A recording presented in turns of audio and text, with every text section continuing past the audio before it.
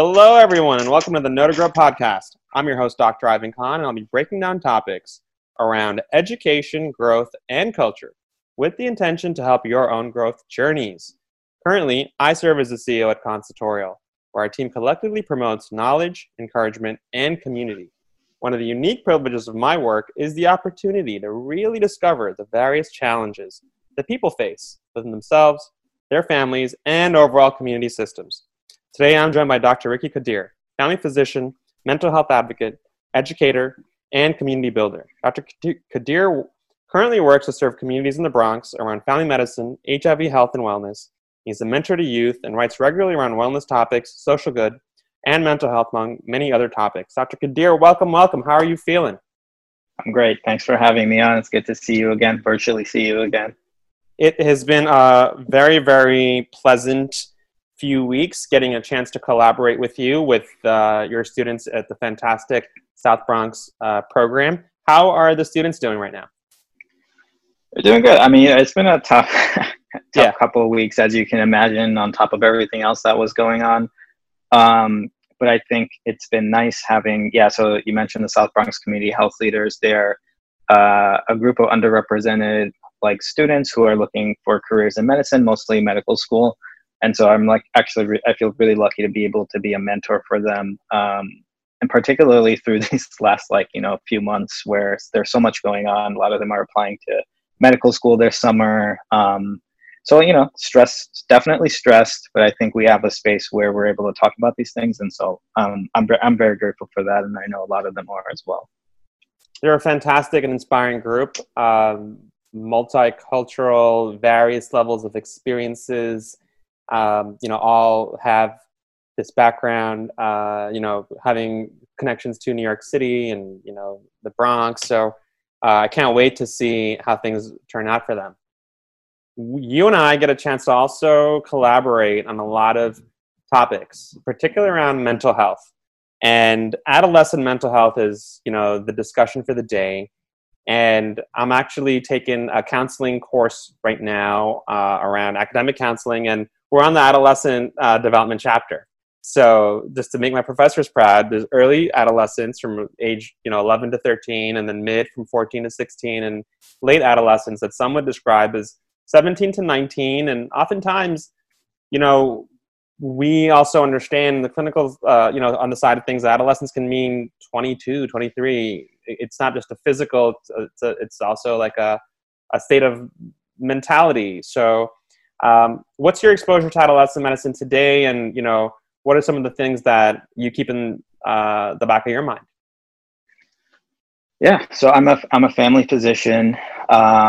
So I see kids and adults. I would say that adolescent medicine is probably more of my interest, more of my focus in terms of my day-to-day practice. And part of that is because, like you said, there's a lot going on. It's not just the physical growth. There's the emotional growth. There's so many different things going on. And I really enjoy working with, and that's also probably why I like working with students, and then seeing that transition from adolescence to adulthood and continuing to be their doctor. I think that's something that's really important to me. I serve a lot of underserved communities, including adolescents experiencing homelessness, adolescents who are living in public housing, who are undocumented, or part of families who have family members that are undocumented.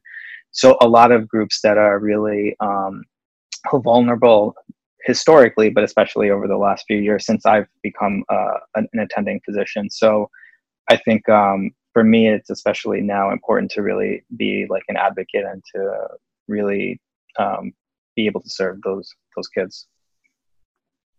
It sounds like the existence of the Trump administration has made, something as oftentimes tumultuous, growing up, puberty, and just developing into a young adult. To do that in the backdrop of the Trump administration, when you're a person of color, that cannot be easy for children to deal with, and also for physicians like you to treat. What are some of the common things that adolescents go through mental health wise, just in general? And are there any particular areas where it's worsened because of Trump, because of coronavirus, and more recently, everything on the news with Black Lives Matter? Yeah, I mean, there's a lot there, but I'm glad you brought that up, and particularly, I want to speak to like adolescents of color, particularly because obviously I was one at some point, but that's also primarily in the Bronx, the community that I serve in, from all different backgrounds, Latinx backgrounds, Black, Asian, South Asian, and so the first part of what you're asking in terms of how things have changed over the past few years for a lot of those communities, mostly not good, like if we're going to be honest. And specifically, if we're talking about things like homeless, LGBT youth, right? Like that's an example. That's like a major thing. Like, adolescent like sexuality, like particularly in minority communities, not being able to talk about it, not being safe in your home, is something that they face. A lot of them face. And so when we talk about adolescent youth in New York City, particularly, a large portion of them are part of the LGBTQ plus community, right? And a lot of this administration's directives, policies have been kind of towards loosening up restrictions or protections that they had. For example, just there's a lot of different things going on with transgender guidelines, whether that's in the military, whether that's just like in day-to-day things, but especially in terms of the HUD with Ben Carson, they're loosening up a lot of protections that they had written in for the for LGBT youth during Obama administration. Undocumented. So if it's okay for me to quickly interject, it's also affecting housing. There are protective rights around housing discrimination, and it sounds like the housing and urban development agencies made it more okay to be discriminating against folks of LGBTQ plus backgrounds. Is that okay? Yeah. And so, and that makes it unsafe, particularly because if you're, if you're a trans youth who's living in a shelter, those protections are specifically put in place because they are some of the most vulnerable populations of adolescents that we have in this country. There's like higher rates of anxiety, depression, suicide, and housing itself is such like an important part of someone's health, and we should be making it easier, not more difficult for someone to have like a safe place to stay. And so I think that's something that is kind of getting overlooked because there's so many different things going on. But that can be particularly damaging to that group and to that community. I'd love to come back a little bit, a lot more on this topic, but I do want to rewind back a little bit to your own personal childhood. You're from Queens, and you got a chance to grow up in the suburbs, and clearly you've gone to medical school, and you get a chance to serve underserved communities now. Take us through your childhood a little bit, and any key milestones where did you always know you're going to be in this line, or any other milestones that you want to mention to the youth listening? Sure. I have been we came to the U.S., like my family and I were from Bangladesh, around when I was like 2 years old. We actually were on the West Coast initially. My brother, we were there for a couple of years. My dad was doing like his residency. He's also a physician. And so, that was kind of an early exposure for me. But we moved from the West Coast to the East Coast when I was like about 5. And then since then we moved about 6 more times.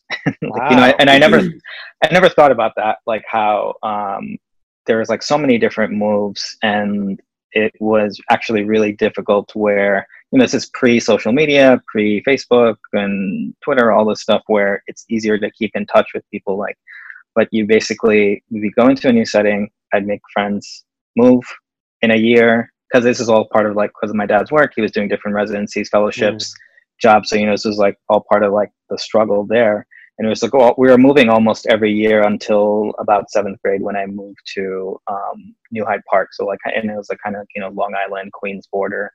But I mean, I think that was difficult at that time for me. And I never even really thought about that till I was older, because I was like, oh, this is normal. I'm just going to go to a new, you know, new house this year, a new apartment this year, and new friends. But it is also interesting because I think it gave me a lot of different exposures to different environments. We were in Albany one year, like in the middle of nowhere, and then we came back down to Flushing, Albany, New Hyde Park, New Jersey, like a lot of different like places around New York and New York City. So you had in a very different version, you had a lot of, you know, for the socioeconomic reasons. Despite that, you had a lot of displacing throughout your own childhood. And now you get a chance to work with youth that are often displaced. And in my line of work at Cons, we have a lot of youth that do move around. However, a lot of their, you know, housing is more constant, and a lot of the pressures is if not just being displaced, it's maybe having different families coming in and out of the home, and that is equally jarring. How did you, you know, once you settled down as in your own adolescence, what are some moments that you remembered after things started settling down in junior high and high school, when you had, you know, a long stretch living with your parents in under one roof in a community that you finally got to grow with? I remember hating that transition from Queens to like Long Island, or like, you know, I guess the border, whatever you want to call it.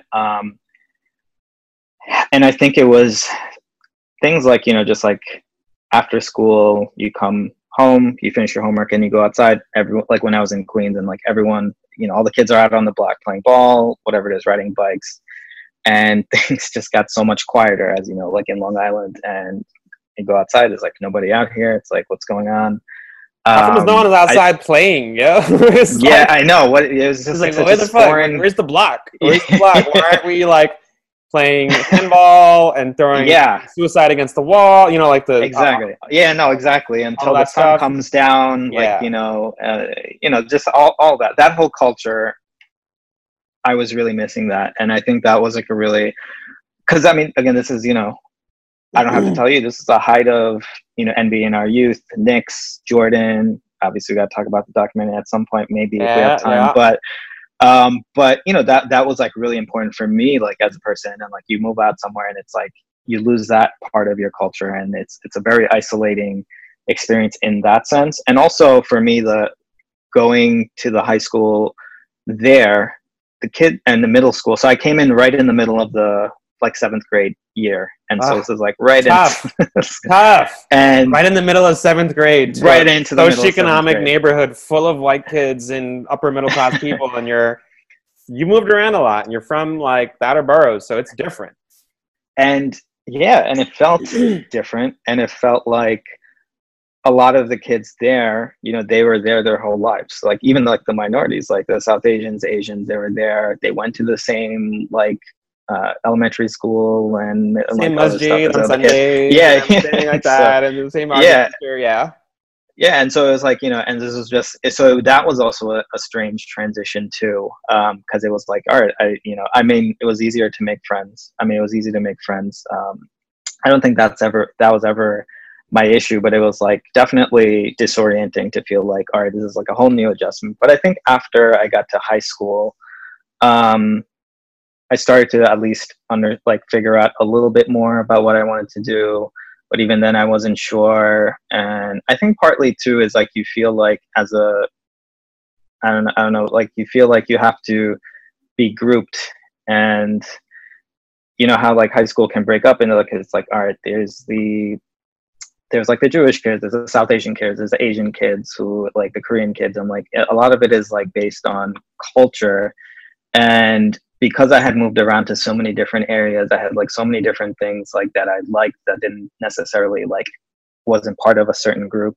I think that was also hard for me too. I think it's easier for kids. Like, oh, okay, you like Pearl Jam and Travis Scott. That's like a normal thing. Or like, actually, I don't know if any kids. It was like Pearl Dennis Jam anymore. Rodman was rocking out in the Pearl Jam concert. Like, oh, yeah, Dennis Rodman was the first crossover person for basketball fans to listen to Pearl Jam and jam out.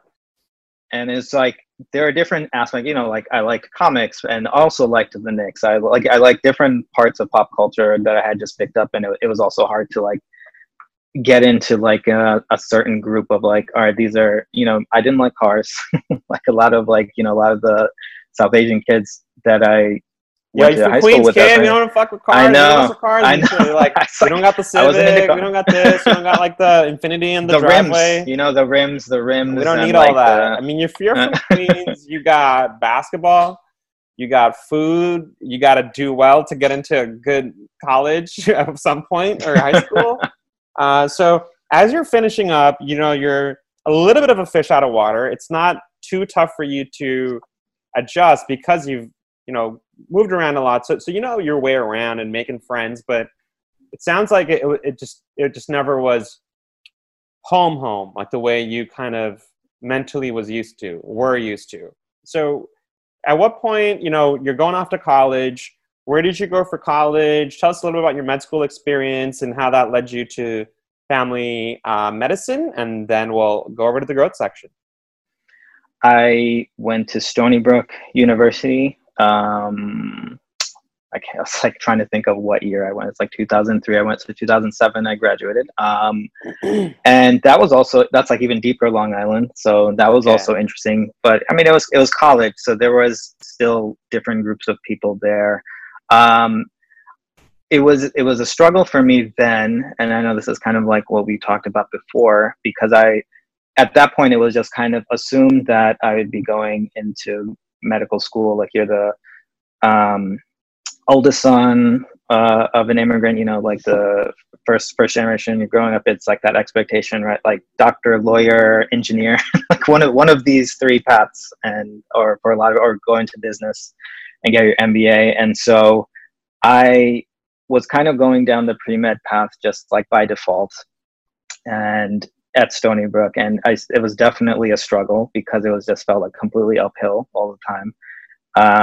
MCATs, all that stuff was like so draining, and it's tougher when your parents, like your dad's a doctor too. Like my dad was, my dad was like a teacher, but he was like everyone's teacher. So it was like, all right, if all these other kids, so I got stuck with a very model minority upbringing. My dad was in education, and being the person filling his shoes, it's really important to us to break away from model minority myth as we go into a different generation. And you and I have that privilege to change that course. So I wanted to throw in, it must have been extra tough being the oldest brown son of a, you know, in a culture like ours, and your dad happens to be a doctor, so you kind of have an added layer. So what was that like? Yeah, I mean, there's like, I think part of our upbringing too was that, like for my parents, and I don't want to overgeneralize, so I'll just like look at my parents, but like, you know, a lot of his friends and a lot of people in our community, it's like, we came here to this country to give you guys a better life, which they did. And they did give us like, you know, they gave us a great life. And it's something I'm really grateful for both of my parents, because a lot of sacrifice to do what they did, to just like leave home and leave all their family, friends, and to set up shop here in America. But I think it was a lot of pressure for me to, like, the expectation that you have to be successful in a way that's financially stronger. So that way, that's how we define success in a lot of times in our culture, is you have to be more financially successful than your parent, or and so that was a lot of pressure too, especially because I didn't know what kind of doctor I wanted to be, if I wanted to be a doctor. And that was like what was constantly like going up against like my studying, like taking the MCATs, the day-to-day. And at that time I didn't even like really think about things like depression, anxiety. It was like non-existent, like in my vocabulary, like nothing we really talked about a lot in culture. That was like something, you know, for like the white kids or something like that. And was nowhere near like my understanding that like, oh, I could be going through like anxiety, I could be going through depression. So when you were in undergrad in Stony Brook, did you realize that something as natural and common as anxiety and depression was becoming a part of your space and your mindset and your journey? Did you realize it was catching up to you? Or did you realize that later on during med school? And, you know, I want to, definitely talk on this because now you're in late adolescence, the first few years right out, and you're a South Asian descent. So mental health is not something that is commonly spoken about. When did you come to those realizations? Yeah, I mean, that's a great question too, because as you said, it's not commonly spoken about in our communities. And I think a lot more now. And that's why I especially give props to a lot of the younger generation, because I see them constantly on social media talking about this, mental health and the importance of mental health. And I think that's great. In college, I definitely didn't think about it, even though looking back on it, I realized I probably was going through whatever it was, anxiety or depression at the time, especially related to all like the academic stresses, the expectations. I ended up going to AUC, School of Medicine. It's a Caribbean medical school. I didn't have the grades. I didn't have the MCAT score to get into a US school. I didn't really know much about DO schools at the time. Maybe I would have done that if I go like look back on it. And so like, I think going to a Caribbean school at that time was even more isolating in some sense, because it's like now the first time I'm like leaving home, like leaving New York State. And that was also the first time I'm like exposed, like, you know, you grew up in Queens and you're around everyone, right? We've talked about this before. You're around like white kids who are Italian, Polish, German, Czechoslovakian, and then obviously around South Asians of every kind. You're around like Japanese, Chinese, Korean people, Black people, Nigerian people, like different immigrant communities. And when I went to AUC, it was on St. Martin. Mm-hmm. And so I was meeting people who had like never been around a minority in their entire life, from like, you know, like Iowa or Kansas or whatever it was. And wow. It was like, had no idea about anything about it, minority, like any kind of culture. Like, you know, a lot of people thought like, oh, like India and Bangladesh are the same, or, you know, China and Japan are the same. And so that was a culture shock. I was still like, wasn't sure whether medicine was right for me. And like the first 2 years at that time was heavy on like studying. And again, like, because I wasn't actually acknowledging my mental health at that time, I was definitely finding ways to like act out. And sometimes that was through binge drinking. That was definitely like in college. Sometimes that was just like not showing up to class. Sometimes that was like just like not talking to people. And I didn't recognize those things till much later. But I think it's important to talk about, because if we're not honest with ourselves, obviously I'm in a position now, like, you know, where I can talk about these things and honestly, and I went through all those. I'm still here, but it took a lot of time and a lot of luck, a lot of effort.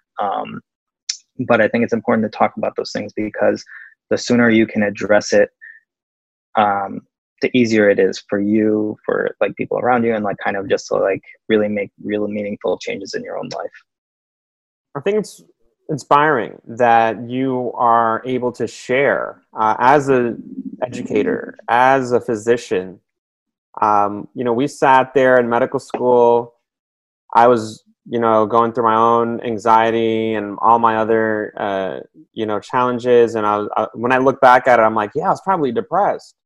And, you know, we took a clinical medicine course on Montefiore, and we got a chance to hear about even physicians who struggled finding happiness and a good work-life balance for whatever reason. And, you know, they struggled with any substance dependency.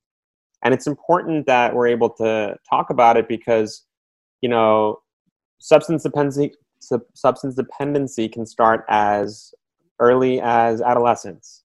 And for them, it could be Juuls, it could be drinking, it could be weed. So, I'm grateful for your openness, and I can't wait to touch more on this in the growth section. To all of our listeners, this is the Adolescent Mental Health episode with Dr. Ricky Kadir. We'll be right back.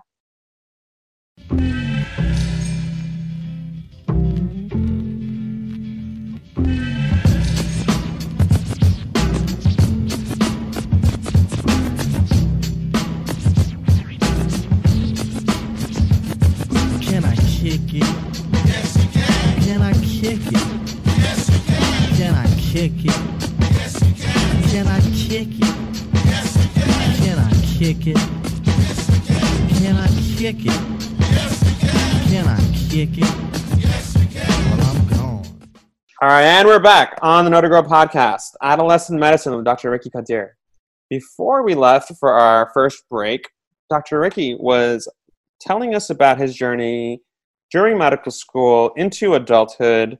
Early adulthood, you got a lot on your plate, you're in a new environment, you're in a new region, and you're starting to have to make decisions about the rest of your life, your career choices, and you got to go through XYZ exams to figure out, what match you're going to have. How did you decide upon family medicine, and anything that you started realizing more about yourself towards the end of medical school during your growth phase? Yeah. I think family medicine kind of found its way to me more than the other way around, because so again, like kind of stepping back and growing up, when we would talk about doctors, it wouldn't and being a doctor, it wouldn't be about being a primary care doctor or pediatrician. It'd be being about like a cardiologist, surgeon, neurosurgeon, right? Like some kind of specialist. And I think there was like a lack of not so much respect, but I think primary care has always been historically overlooked in medicine, and it's not looked at with the same kind of integrity, that quote unquote integrity, right? That I guess a lot of our communities may think of when they're thinking of a doctor. And I think part of that too is, again, they get paid much less than a specialist or surgeon. So that does lead to classism and almost a caste system within the provider space. And whether it's dictated by the annual median salary or other factors, here you are facing those choices. How did you make your choice? Yeah, so I mean, towards the end of medical school, when I was doing my clinical rotations, I was back in New York City. I was living in Brooklyn in Park Slope, South Slope, and I was doing rotations at Brooklyn Hospital, Lutheran Hospital, which I think is something else now, and then Bronx Lebanon, which is now Bronx Care. And so during my surgery rotation, one of my good friends actually passed away. He's a fellow medical student. So suddenly, out of nowhere. Yeah, thank you.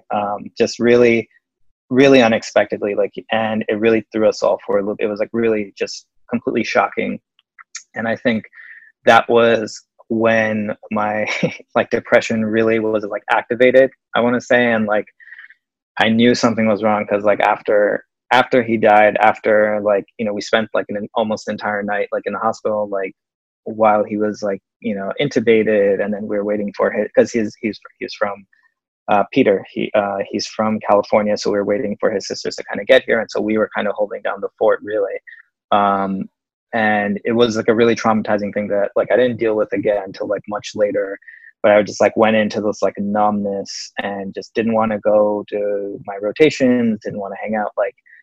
And this continued during my pediatrics rotation, actually, since we're talking, this actually ties in since we're talking about adolescent health. But I was doing my peds rotation at Bronx Lebanon, and I stopped showing up, and I got caught by one of my clerkship director, and she was obviously understandably like furious. She's like, why are you not like, you know, doing like, you know, coming to work, like fulfilling your responsibilities? And it was only like then when I had like my back up against the wall where I was like, I knew what the problem was. And it was only then that I had that moment of clarity where like, okay, I need to talk to someone and this is my chance. And so I basically like told her everything that I had been feeling, everything had been going on.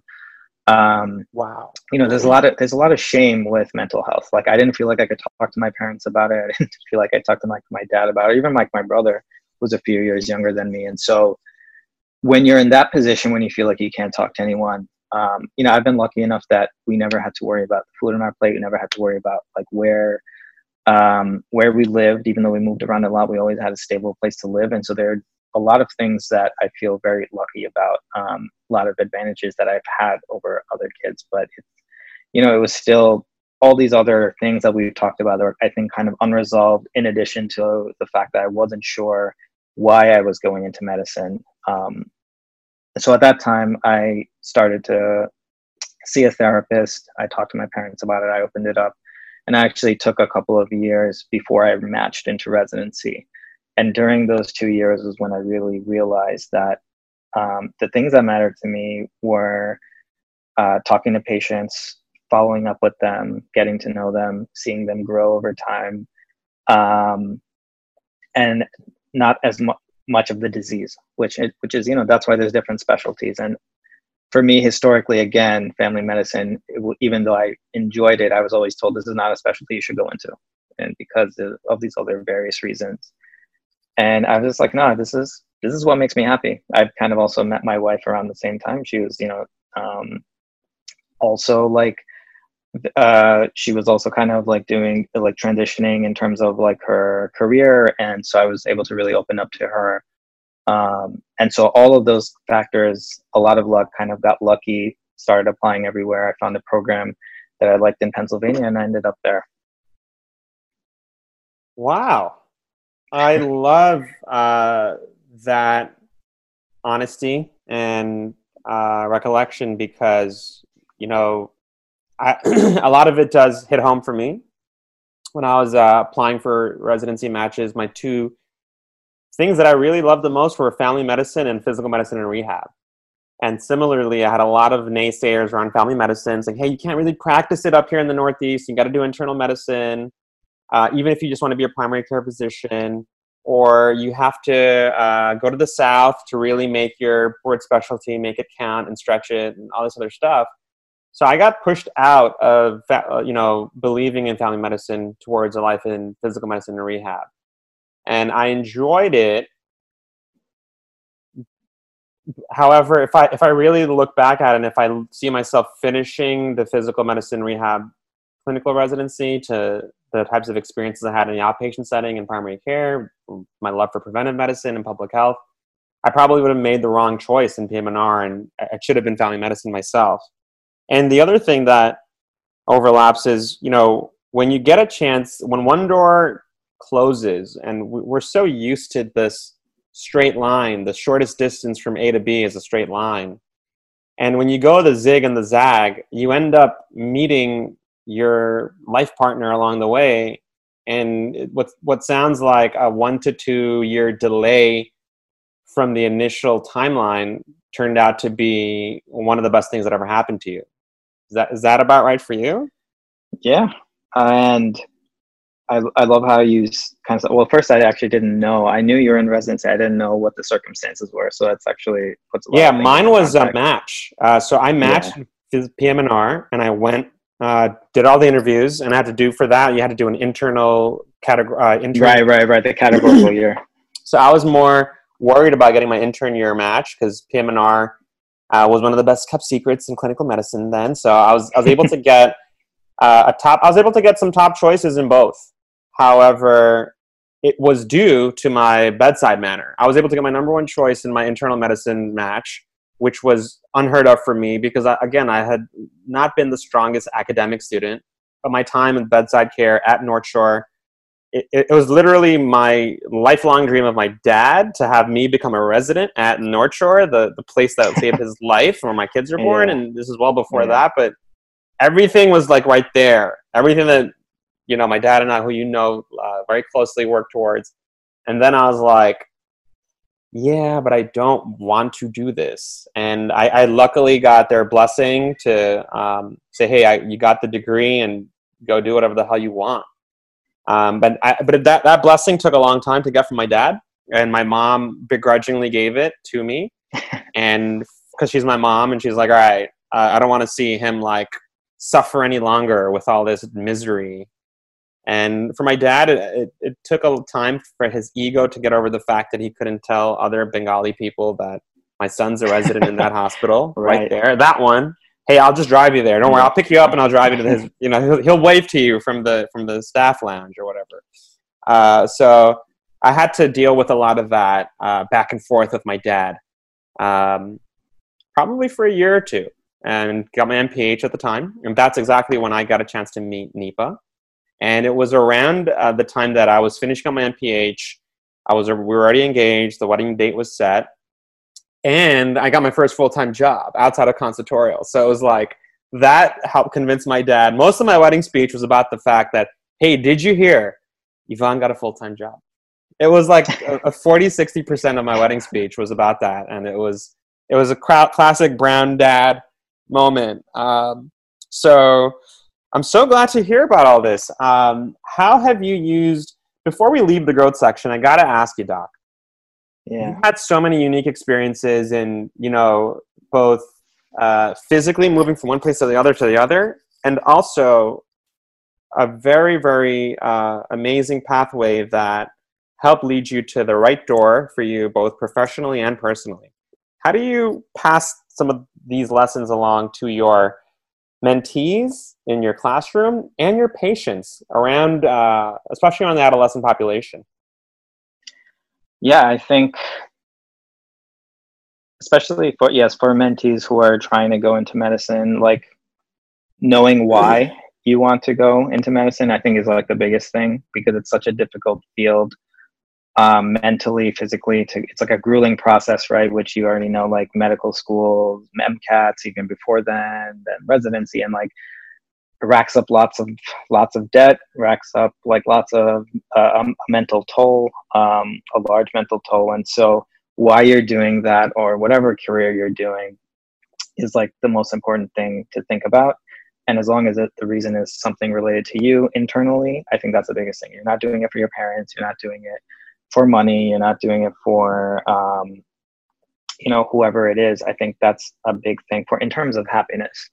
And I want to also like acknowledge, like, a lot of times you have to do things for financial reasons because of your life situation. And like, that's something we should also acknowledge. But I think the happiness of what you do is one of the biggest things. And like you said, life is not a zigzag, or life is not a straight line. It's a zigzag. And it's okay if you're not going in the upward trajectory at all times. It doesn't necessarily mean that's a failure, because that's how I looked at things. It's like, oh my God, I'm not matching for 2 years. Like, how can I, like, you know, it's like going back to like what you were saying about your dad. It's like, I know it's hard for him to tell his friends, like, yeah, my son didn't match this year. Oh, really? My son matched here. My daughter matched here. And it's like, you know, then you're like falling behind, quote unquote, like your peers that you went to like high school and college with. And so I know that's also tough, because there's like a lot of these different kind of external pressures, particularly for minority students. So it's important to recognize that and name it. And when you're feeling it, to like validate that for yourself, and to really just take care of yourself throughout whatever you need. Whether it's therapy, whether it's like support from your friends, whether it's giving yourself time, like an afternoon off, if you were just completely hit a wall from studying, like, that's okay. And I think, so those are some of the things that really, I think, can go a long way for your own mental health as you're continuing your like academic journey. Thank you so much, Dr. Ricky. I think I'm just thinking about all the different places we're going to get this interview sent. You know, this type of information is critical. So I'm just thinking about some classrooms we're going to be dropping this link onto. I really, really want to thank you for that, sharing that sentiment of following your heart and not listening to what's expected of you. It will be your own journey. And hopefully we'll be able to talk about it a little bit more in the culture section. So before we go to our final break, to all of our listeners and viewers, this is the Adolescent Mental Health episode with Dr. Ricky Qadir. We'll be right back after this short break when we tackle the culture section. And when I wake up, I recognize you looking at me for the pay cut. Bahamas, I be looking at you from the face down. One Mac 11, even boom with the bass down. Skimming, and let me tell you about my life. Painkillers only put me in the twilight. But pretty Benjamin is the highlight. Now tell my mama I love her, but this what I like. Lord knows, 20 of them in my Chevy. Tell them all to come and get me, reaping everything I sow. So my karma come in heaven, no preliminary hearings on my record. I'm a gangster in silence for the record. And we are back. The Know to Grow podcast, Adolescent Mental Health, Dr. Ricky Qadir. Before we, in the previous section, we were speaking about growth, discovering, your true passion, whether it's during high school, college, or graduate school, medical school, whenever you're fortunate enough to feel a little closer to your personal legacy or your true calling. And oftentimes that you're the best person to figure that out. And, not society or those around you. But now we've reached my favorite section, the culture section. So Dr. Ricky, you grew up, you spent your first couple of years in California. Probably don't remember much about it. Was it Northern or Southern? Southern California, by LA. By LA. And you got here by the time you were 5, New York City. You're a Knicks fan. Why the Knicks fan? Because I was a Scotty fan. So I got to give it to you. We were on opposite ends of that battle many, many, many times, especially in '94. Scotty dunk on Ewing is one of my favorite recollections as a kid, even though the Knicks won that series. They won that series. And what did you grow up on sports-wise? Let's start there. Yeah.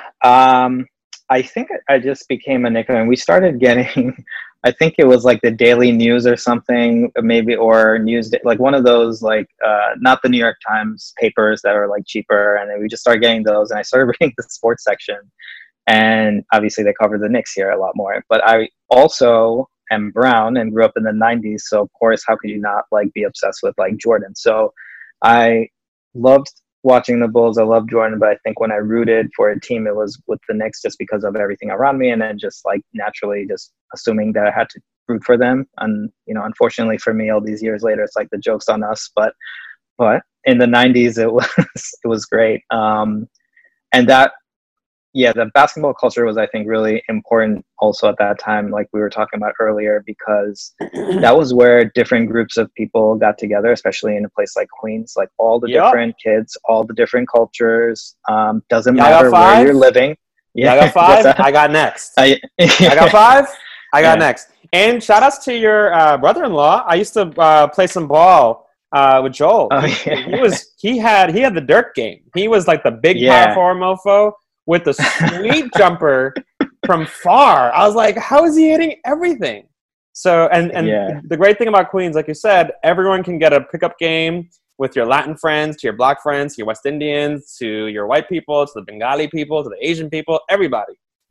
Everyone is coming to that one playground from like different, even parts of the like different neighborhoods, which I never thought about, right? Like different types of probably like even socioeconomic areas. And yeah, go ahead. You're no, it was just fun times, and you kind of realize that like when I was living in these types of things, I was living in like a small apartment, and then I'm meeting someone else from a different culture, and they're living in a basement apartment, and then we're from different cultures, but we're all eating similar food. Like back home, just call it something different because we're from different parts of the world. Yeah, definitely. What I wanted to ask is, do you get a chance to apply your sports fandom, whether it's basketball, tennis, running, football, some of the stuff that, whatever you're into, do you get a chance to use that with your patients or your students in your mentorship? Yeah, I think all the time, like, because I lived in so many different neighborhoods in the city, and also like places like Albany upstate, like had a lot of different like exposure to a lot of different interests, a lot of different things in terms of pop culture particularly. So I've held on to a lot of that as I've gotten older. I like a lot of different things, and I think that helps me. And like, you know, I did residency in Johnstown, Pennsylvania, super rural Pennsylvania, complete opposite place from Queens. 95% of my patients were white people who had like never left Western Pennsylvania like their entire lives. Wow. Very conservative town, and it's you know, it's hard to find a lot of common ground there when you're like a South Asian kid from Queens. Yeah. So what did you? Yeah. So sports was one of the things. Bridge? Because there is like not a lot of, there's no basketball team in Nope. Western PA, but there was the Steelers. I'm not a big NFL fan as much post Kaepernick. I kind of just was like, I'm good on that. But I was a huge Jets fan growing up, and I knew enough about the like Pittsburgh Steelers history, Terry Bradshaw, 5 rings, all that stuff. And I mean, that was a bridge. That was a bridge to all you need. Yeah. Any to the town near Pittsburgh? Any town near Pittsburgh? It's like Terry Bradshaw. Have a seat right here. You know about that. And and you'd be surprised. Like I was doing residency right at the height, like right as Trump was starting to become the nominee, and right before he got elected. And even with a lot of those people who are like, I'm a straight up like MAGA person. I'm like, you know, I believe everything he does. You can find common ground in things like that, like in different types of pop culture, different like things like sports. And like that was an area at least where if I don't agree with you and everything else, I can talk to you while you're my patient in this room, while I'm still going to care for you. It doesn't matter what your political affiliation is. We can still have a conversation about the Steelers. And I think that was a connection that I was able to make with people. And I like to think that, like, you know, they're looking back like, you know, okay, this guy, you know, I hear all these things about immigrants and like, you know, but you know, he wasn't so bad. Like, so maybe hey, you know about the Steelers. I saw him on YouTube. He did an interview on basketball. Just missing them.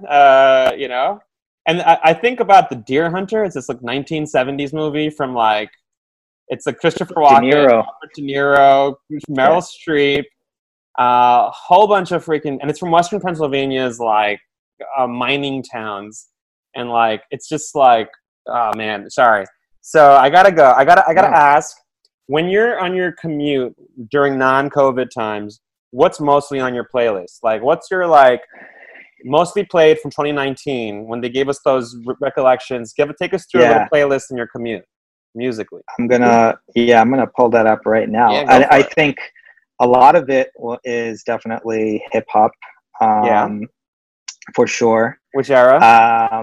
All eras. Old 90s, of course. But one of the things, again, like being a doctor for adolescents, they keep like have always historically been kept up on like the latest trends, which is like, you know, a gift and a curse. And I try not to be that guy like, oh my God, how can you listen to this like mumblecore garbage and like, you know, but it's, you know, I like Travis Scott, I like Lil Uzi and like different things. But my heart is still with like, you know, Biggie, with Nas. These Fugees. Little mofos don't even know about Biggie and Nas. Yeah, they don't know. Know to Grow podcast guests, like the top 3 artists when it comes to hip hop is like, all right, Biggie, Nas, and whoever else. Biggie and Nas make like everyone's like Mount Rushmore, and Kanye was a big force for me. Kanye, unfortunately, like before, you know, it's like it's still a sore subject, but Kanye at his peak in college. Like I saw Kanye like when he came to Stony Brook on his college dropout tour, when he had like John Legend like playing the piano behind where no one knew who John Legend was, and you know, like I followed him throughout that, and like he was definitely a major force. I mean, he's like actually one of the first hip hop artists really that talked about like mental health openly, since we're on the topic of mental health. I think that's also what at the time really stuck out to me and really connected with me. And also like, because I moved around so much, lived in like different areas, I was a big like indie rock guy. I mean, Nirvana, like we said, Pearl Jam before in the 90s, Smashing Pumpkins, that whole era, Green Day. But more I made a 90s rock playlist. I'm going to share it with you. Yes. I made a 90s rock playlist because Nipa and I at home, we are big fans of all types of music. She grew up on The Cure and Duran Duran and a whole bunch of the pop/rock, Depeche Mode, a lot of that. And for me, I actually moved to Bangladesh when I was like in 5th grade for like a year and a half. So I came back and I was adjusting to like schoolwork, and my first report card I did poorly because I was like always watching TV during my homework. So my dad, he took the TV away, put it away for like 3-4 weeks. That was my punishment. Like, you screwed up. You can't do your homework while watching TV. You're an idiot. No more TV for 3 weeks, and then pick your grades up. I was like, oh shit. So I came home. My first day home, I was like, oh fuck, I can't even watch TV. What am I gonna do? I put on the radio, Z100, and the first song. Can you guess? Can you guess which band and song from 1994? What was it, Green Day? It was Gin Blossoms. Close. Actually, bro, I effed up the year. 94, Green Day took over. It was 93, because that's when I fucked up. So it was Gin Blossoms, Hey Jealousy, and that was like my gateway to like this amazing music. It's like, what? This is amazing. And then that led to a lot of, Green Day started coming out, and then Madonna was making some good pop music with a lot of that stuff. And then by 94, Nirvana, everything started picking up, pop, mainstream culture wise. And then with the passing of Kurt Cobain, it just took it to another level. So I have a whole rock playlist with everything. Yeah. Starting with like Ramones, like 77, 78, going all the way. I think I stopped it around like 96, 97, because after that, or I probably stopped it around like the Good Charlotte phase, and I couldn't find it. Yeah. That's when things started to take a turn. Yeah, I mean, I was into, like, I liked all that stuff too, like some of the indie stuff in college. And I think when I moved to Brooklyn into the height of the hipster era, so I love like, the Strokes, Grizzly Bear, and like Bon Iver. If any of the kids listening, if they know Bon Iver, I don't even know if they do, but out of like the newer stuff, I like, Tame Impala. I mean, and then we're going back to rap, like Kendrick, I feel like for me is a top 5, if I'm going to be honest. Yeah. Kendrick has this sound. It's like a message. And for like people from our generation, like I'm in a similar boat as you, where I got to work with a lot of young people. So to not be the old guy in the office, I make sure to listen to obviously Travis Scott. I'm a personal fan of like Weeknd's music, even though he's not like an MC. And I'm not down with like the 6ix9ine craze and a lot of some of them, but like I'm good on that as well. One-hit wonders. I'm good. I definitely love Cardi and everything that Nicki laid the way for before that. And before we Cardi for sure. She's incredible. She's incredible, and artist wise, and just I think her first album is probably like it's like one of the best like hip hop debut albums like ever. That's a Montefiore bias right there, dog. That's a Montefiore bias. That's like from your that's a Bronx thing. But yeah. So, I gotta ask, you are married, and you have an incredible better 3/4, as they say. What kind of pop culture have you and Jen been consuming now that it's been quarantine and things have to be a little change up and there's not as much concerts and comedy shows that we can actually attend? How are you and Jen tackling pop culture, in the last few months, and any other parting words? Yeah, I think we going to concerts was like a major thing for us when we were dating, since we've been married. And so that's definitely something that feels like strange. I don't know when the next time I'd feel comfortable going to a concert. We actually went to a Bon Iver concert at Barclays, like around February, or like sometime in the winter before all this. But we obviously a lot of Netflix. We love the things we watch together are things like Queer Eye, a lot of feel good stuff. I think it's like a great show, very empowering too for people. I'm a season 1 snob. I don't mess with anything past season 1. So like season 1, season 2, I remember like it was like 03, 04. I was also home like studying for my mini boards, and I was watching with my nanny, and I was like, Nanny, you see what's going on here? These 4 or 5 guys, they are gay, and they got mad style, and they know how to cook. Let's go watch this. She's like, yo. And so my nanny was like watching. She's like, yeah, I like his style. It does look like a good dish. That guy was super sloppy before. So, So you guys rely on the feel good stuff to kind of keep the spirits up? Yeah, no, I think we try to mix it up. And we watch, like, if we watch a feel good thing, then we usually follow it up with something like darker. Like we saw Barry with Bill Hader. That's a great show. I'm trying to think of what else, but it's almost like there's like too much TV. I mean, Handmaid's Tale, when it came out, was a big one the first season. Haven't seen any of it since then. We try to watch some movies here and there. Usually it'll be like a Pixar, like a feel good, followed by like something heavier. But it's I think these days it's harder because you try not to watch too much, but at the same time it's like there's less to do because we can't like go out and do different things that we used to do. And so that's definitely harder. I mean, she's a pharmacist. She's working from home now as well because she can't go to her clinical sites, at least for now. But in a way, that's also nice. Like we have the workday is split where like I'm in one place and she's in another place. So maybe we don't see each other like as much, but it's also kind of nice that like we have this like extra time together. Like there's no commute that I have to worry about. Like we can cook more. And so it's weird, but in a lot of ways that there are things that we weren't doing before, like going for walks regularly together that like we've been able to do more of. The topic has been on adolescent mental health. We've got a chance to learn a great deal about your education journey, your growth journey, how you like to, enjoy culture both personally and professionally. What final message do you have for any of the youth listening around adolescent mental health, whether they're an adolescent right now or they're a little bit beyond it and they're reflecting back? Any final messages, and where can we find you? Yeah. It's like a really broad, and like there's like so many different ways to think about like your own mental health. But I think, again, the most important thing is taking care of yourself, whatever that might mean to you. Treating yourself, Parks and Recreation, if we're talking about pop culture, one of my favorite shows, but treating yourself really.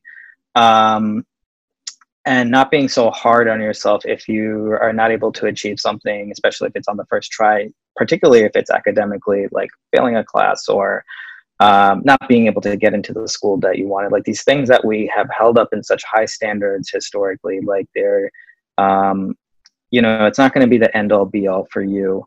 And also, I think trying to surround yourself with people that you really be open with, like really, really be open with. And because sometimes, it's hard with families, you may or may not, you can't really choose that.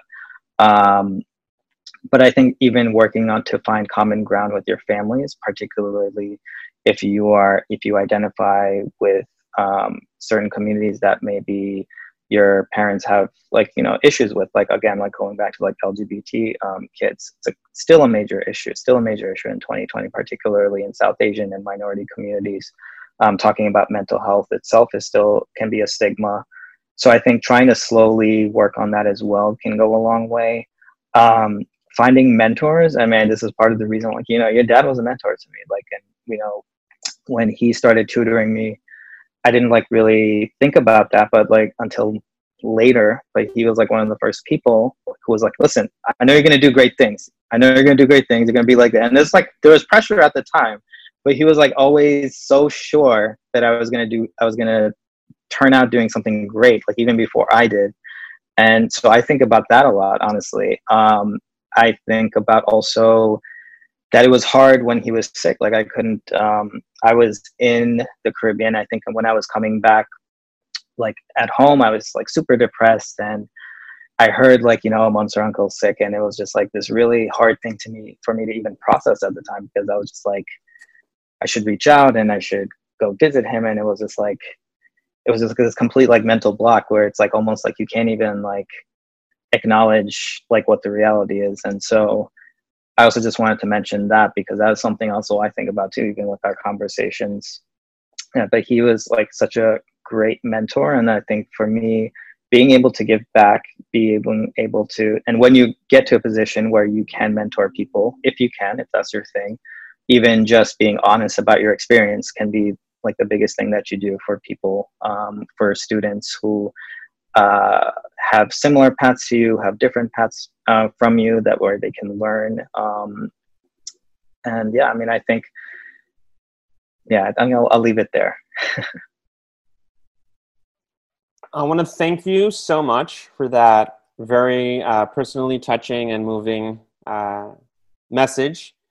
For whatever reason, my dad had a lot of students, and for whatever reason, he always had a special place in his heart for you, and as he did with every one of his students. But for you, if I had to guess as to why he was so convinced that you were gonna do something well, I think he knew that your heart and your effort was always going to be there, and it was just a matter of time before you found the right path and the right timing. So I think those are things that, being an educator and being in his footsteps, and just kind of, I always think back to like, what was it about this person or that person that made my dad so excited about them? And for every different person, I've spent a lot of time trying to figure those questions out for myself as his son. So I'm just letting you know, those are the reasons why he had a very special place in his heart for you. He knows that even if people weren't able to visit right then and there, I think what would mean more to him is what you're doing right now, which is serving and following in his footsteps and your family's in being a mentor. So I just wanted to share that, don't carry any of that weight of the visit. What you're doing now is probably much more meaningful to him than anything else you could be doing. So on that note, Dr. Ricky, it's always been a pleasure to have you on. We talked about adolescent mental health for this particular episode, which is a huge, widely important topic to me. It's one of the most important topics to me, both as an educator, as a physician, as a public health leader, as someone who widely believes in preventative medicine, and someone as an educator in this space. I can't wait to hopefully continue this series around adolescent medicine and deeper dives into particular topics as time continues.